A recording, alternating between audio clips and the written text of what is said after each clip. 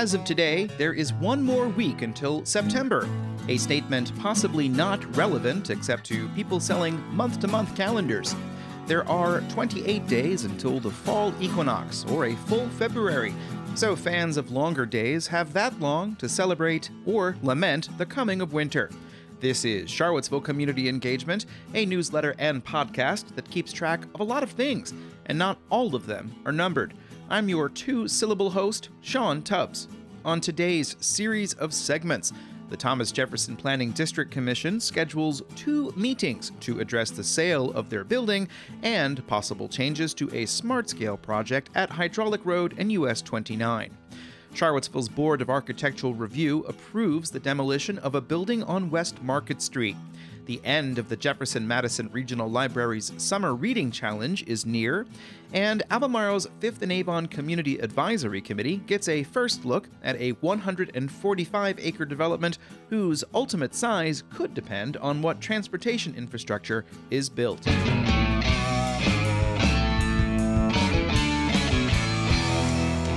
In today's first Patreon-fueled shout-out, mark your calendar for the Rivanna Conservation Alliance's 3rd annual Rivanna River Roundup Community Watershed Cleanup, coming up on Saturday, September 24th. The RCA organized the first roundup in September of 2020 as a safe way for the community to give back to the river during the COVID-19 pandemic.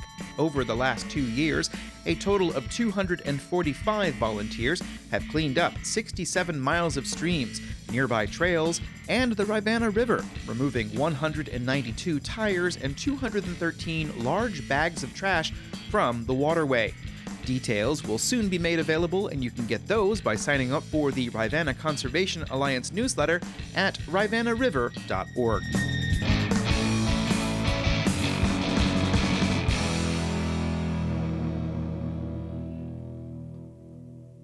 The Thomas Jefferson Planning District Commission has scheduled 2 extra meetings this week to discuss various issues. One involves a series of transportation projects in the area, and the other is more administrative. At noon 30 on Friday, the Executive Committee of the TJPDC will meet virtually to discuss the sale of the building on Water Street that serves as their headquarters. As mentioned in my July 2022 Property Transactions Report, 2PIC LLC bought 4 parcels from Ja Zan LLC for $10.5 million, and that includes the TJPDC's offices on Water Street. The company is represented by Cushman & Wakefield Thalheimer, according to a letter to the TJPDC from new property owners. The other 3 parcels are in the Seminole Square Shopping Center. The committee will also take a look at the fiscal year 24 budget and have a discussion of the per capita rate for the agency. The meeting materials are available on their website. At 2:30 p.m., the Policy Board of the Charlottesville-Albemarle Metropolitan Planning Organization will meet to amend a previously awarded SmartScale grant. In 2021, the Commonwealth Transportation Board approved $5.73 million in additional funds for a project to address various aspects of the intersection of Hydraulic Road and US 29. There had been about $18 million left over from the Route 29 Solutions project, and that extra funding was used as a match in the SmartScale process. The Virginia Department of Transportation held the official design public hearing for the project in late May.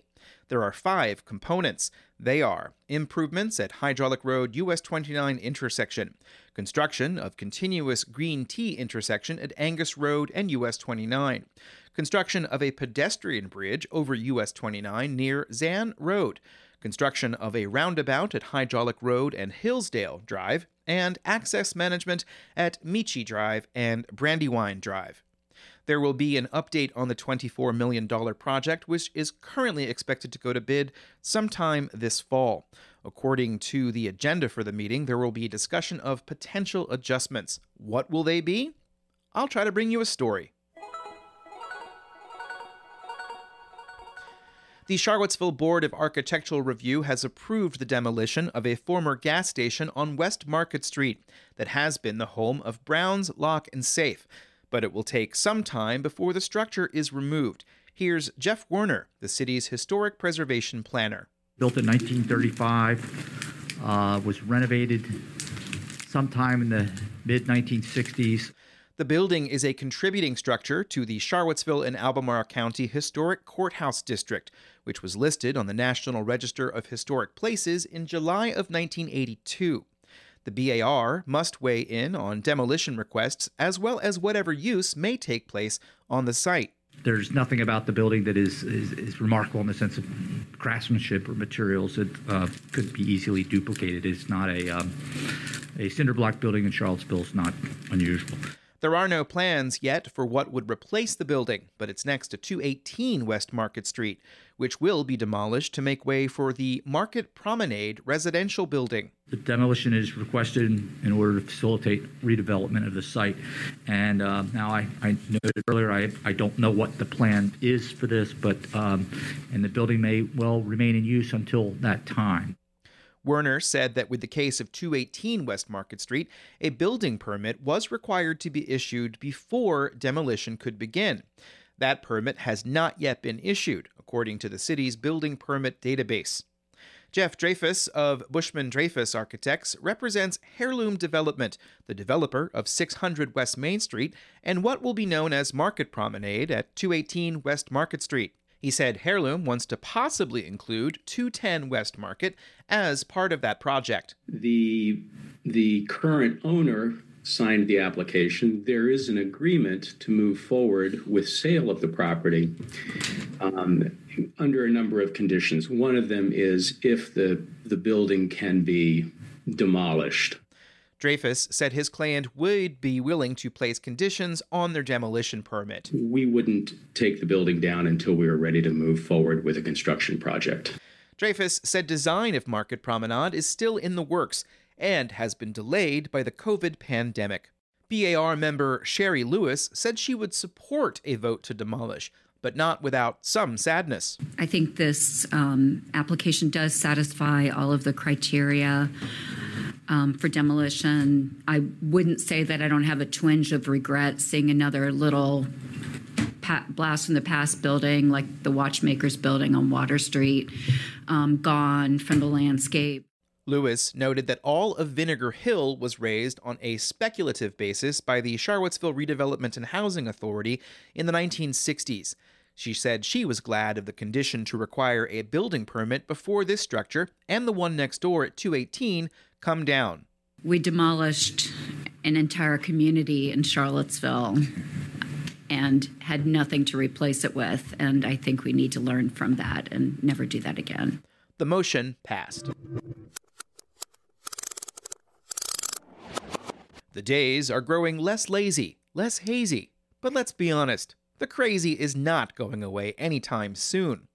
But we are close to the end of traditional summer, if not astronomical summer, which means students back in school, and the end to the Jefferson Madison Regional Library's annual Summer Reading Challenge. 3,506 participants have collectively logged over 1.2 million minutes of reading. That's according to Jennifer McAdam Miller, a public communications specialist for JMRL. The Summer Reading Challenge is a way for the library to promote the visual consumption of printed material while school is not in session. McAdam Miller said that as of Tuesday, there had been 36,429 Reading Challenge activities completed, 20,745 badges had been earned, and 5,471 prizes have been redeemed. McAdam Miller wrote in an email to me yesterday that with over 1,063 participants, Northside Library is leading all branches in participation. There is still time for you to add to the numbers, but you may want to go ahead and just look into upcoming challenges. In September, the Beanstack Reading Challenge pertains to NASA's Artemis project.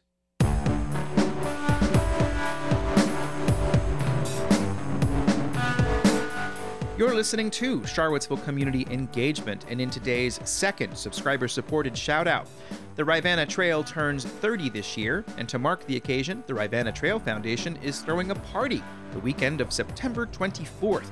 It's also the annual Loop de Ville, which is being expanded this year. That Saturday is National Public Lands Day, and if you want to walk the 20-mile loop of the Rivanna Trail or take place in a run of the circuit, go ahead and register now. What about a mountain bike ride? First 25 registrants for each of these events will get free admission to that night's Rivanna Roots concert at the Rivanna River Company. Visit rivannatrails.org to learn more about what's happening on Sunday, including a 15-mile mountain bike ride with the Charlottesville Mountain Bike Club, a family-friendly walk at Riverview Park, and a 5-mile run. That's followed with a celebration from noon to 5 at the Wool Factory. For all of these details, visit rivannatrails.org. One more story today, and it's one I've been meaning to get to, and here it is. Albemarle County is in the early stages of a comprehensive plan review, as well as an update of its zoning code.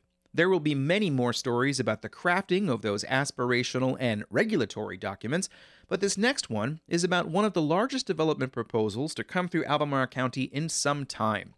Last week, the Fifth and Avon Community Advisory Committee got a first look at Riverbend Development's proposal for how to develop what's known as the Sieg property. Riverbend has a rezoning application in for 7 parcels of land totaling 145 acres. Here's Cameron Langell, a principal planner in Albemarle County's Community Development Department. They are located on the south side of I-64 and then on the northwest side of Route 29. It's basically right next to the exit 118 interchange at 250 and I-64. That's just within Albemarle's growth area, and part of the land is zoned for single-family residential use. Another part is zoned for highway commercial. These properties are located within the southern and western neighborhoods development area, and that's the master plan that applies. That section of the comprehensive plan calls for some of the land to be regional mixed-use center. And that allows for residential units up to 34 units per acre. It also calls for larger retail and service uses, as well as offices. Some of the land is colored purple for industrial uses, and some of the land is green for parks and green systems. That land use designation applies to properties of land where there's sensitive environmental features, so things like a stream buffer or steep slopes or a floodplain. And if what the master plan says is that if a proposal comes forth to redevelop those pieces of land, that those areas should basically be left undisturbed. They could be incorporated into something like a greenway or open space. The rezoning request is for the Neighborhood Model District, and that calls for residential and non-residential uses. A fifth of the land rezoned in such MND districts must be in open space, and the rules for the rest are drawn up unique to the site. Neighborhood model districts, if they are approved for a property, they get what is called a code of development applied to them. And a code of development is a specific set of development regulations that apply within that project alone. In this case, Riverbend Development has written up a 37-page code of development that seeks a range of a minimum of 500 residential units and a maximum of 1,365, as well as a range of 100,000 to 350,000 square feet of non-residential uses. Ashley Davies with Riverbend Development said the project's location is ideal. When you're on the property, you almost feel like you're out in the Shenandoah Mountains, but you're literally just, right outside of the city limits. And so it's a really special place. Davies said future residents would have close access to the future hedgerow park that the county will eventually program, as well as other natural areas nearby, including the Ragged Mountain Natural Area. She said Riverbend might build an entranceway to unlock the 340 acres at Hedgerow, which was donated to the county by the late Jane Hayward sometime in the last decade. One of the biggest impacts from the more intense use would be traffic. The US 29 and Interstate 64 interchange is already a troubled one that has seen 2 fatal accidents this year. The Virginia Department of Transportation has recently added a limited-use traffic signal to control some of the turn movements, and Davies explained how this project would interface with what is now a 4-lane highway to Lynchburg. There are 3 access points to Route 29, 2 primary access points, and then one, the existing Shepherd's Hill Road would be just kept as an emergency access. But the primary access point would be a new road. And then we're currently studying on the new access point what makes the most sense for getting people out of the development and headed back towards Charlottesville. Potential commercial uses could be fast casual restaurants, as well as a brewery. But there are a lot of potential uses in the Code of Development. And we have been working with Roger and his team in economic development and on the office buildings that we're proposing. The number of units on the site, as well as the exact amount of commercial space, will depend on how well new transportation infrastructure might function.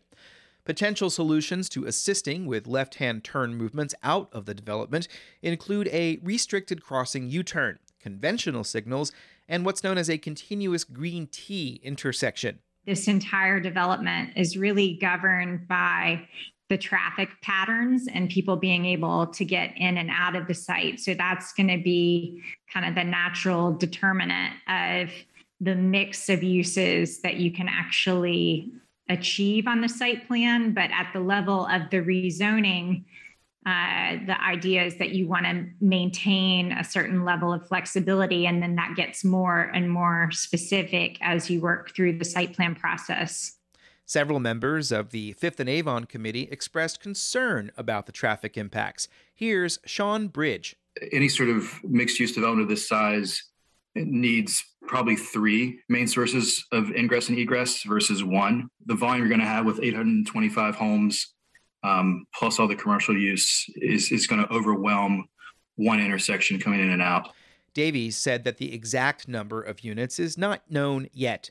She said the Brook Hill development, south of Hollymead, is one comparison of a project whose build-out depended on developing new intersections onto US 29 and interfacing with the rest of the urban traffic network. At one point, more commercial uses were planned at Brook Hill.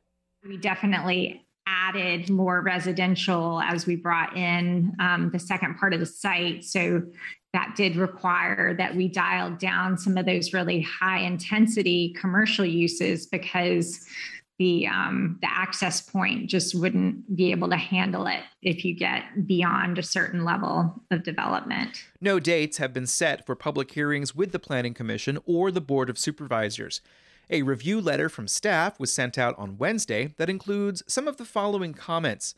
Albemarle's housing office wants to know how much Riverbend would pay for each unit required to be below market under the county's housing policy. Developers have the ability to pay a certain amount per unit rather than provide the requirement on site, but Riverbend has not yet specified what they will do. The county wants more information about how new students the development would generate for public schools. The project is in the feeder pattern that includes Red Hill Elementary, Walton Middle, and Monticello High School. The Rivanna Water and Sewer Authority wants more information about sewer capacity within the development. Here's a statement. It doesn't appear this parcel was initially planned for growth, for RWSA must confirm the capacity is available. The RWSA also wants details on how the project will tie into existing water and sewer lines. And the Virginia Department of Transportation is concerned about proposed improvements at the intersection of Teal Road and Route 29. Lots of details in those if you'd like to go take a look. And staff wants to see Riverbend's math on their claim that the comprehensive plan calls for a maximum of 3,104 units on the site. Those details are all in the Code of Development, and I encourage you to go take a look, and I'll continue to keep an eye out on this development and everything else I possibly can in Albemarle County because, sometimes Albemarle needs some community engagement as well. But the name of the show is Charlottesville Community Engagement, and you're at the end of episode 422. Another episode down and another opportunity to thank the new subscribers who have stepped up this week to ensure this newsletter and podcast is able to continue production. There's a lot of information to sift through, and I'm seeking to write up as many summaries as possible so many people know more about the details of how land use proposals and transportation infrastructure fit together, or don't fit together. Charlottesville Community Engagement does seek to keep track of what's planned, what's funded, and what's delayed, but hopefully in a way that's engaging. It's community engagement. At more than 2 years in, I do find myself truly enjoying putting this together, and I'm hoping to share it with more people. Just under a third of the newsletter's audience pays something toward the newsletter, and the best way to do that is through a paid subscription on Substack. Substack handles a lot of the back end, allowing me to focus on trying to bring you as many stories as I can. And you may have heard that Ting will match your initial payment when you sign up. And if you didn't, guess what? Ting will match your initial payment. This is an extra added bonus that really gives me that extra fuel to keep the information coming, and I am grateful for Ting's support. And if you sign up for a link in the newsletter, you'll get a free standard installation, your second month for free, and a $75 downtown mall gift card. Enter the promo code COMMUNITY for full effect. There is still time to pose a question for me to answer on my next appearance on WINA's Charlottesville Right Now with Courtney Stewart. That's coming up this Monday, August 29th. Visit a post on Information Charlottesville archive and send me a 9, send me an 8, send me a 7, send me a 6, send me a 5, a 4, a 3, a 2, and a 1. And this is the end of the show. Thank you very much and goodbye. Talk to you soon. Hopefully tomorrow on another episode of Charlottesville Community Engagement. That will be 423. This was 422. The day before that was 420. Then you had 419. Then you had 418. Then you had 417. Then you had 416. Then you had Foresight, and you actually stopped doing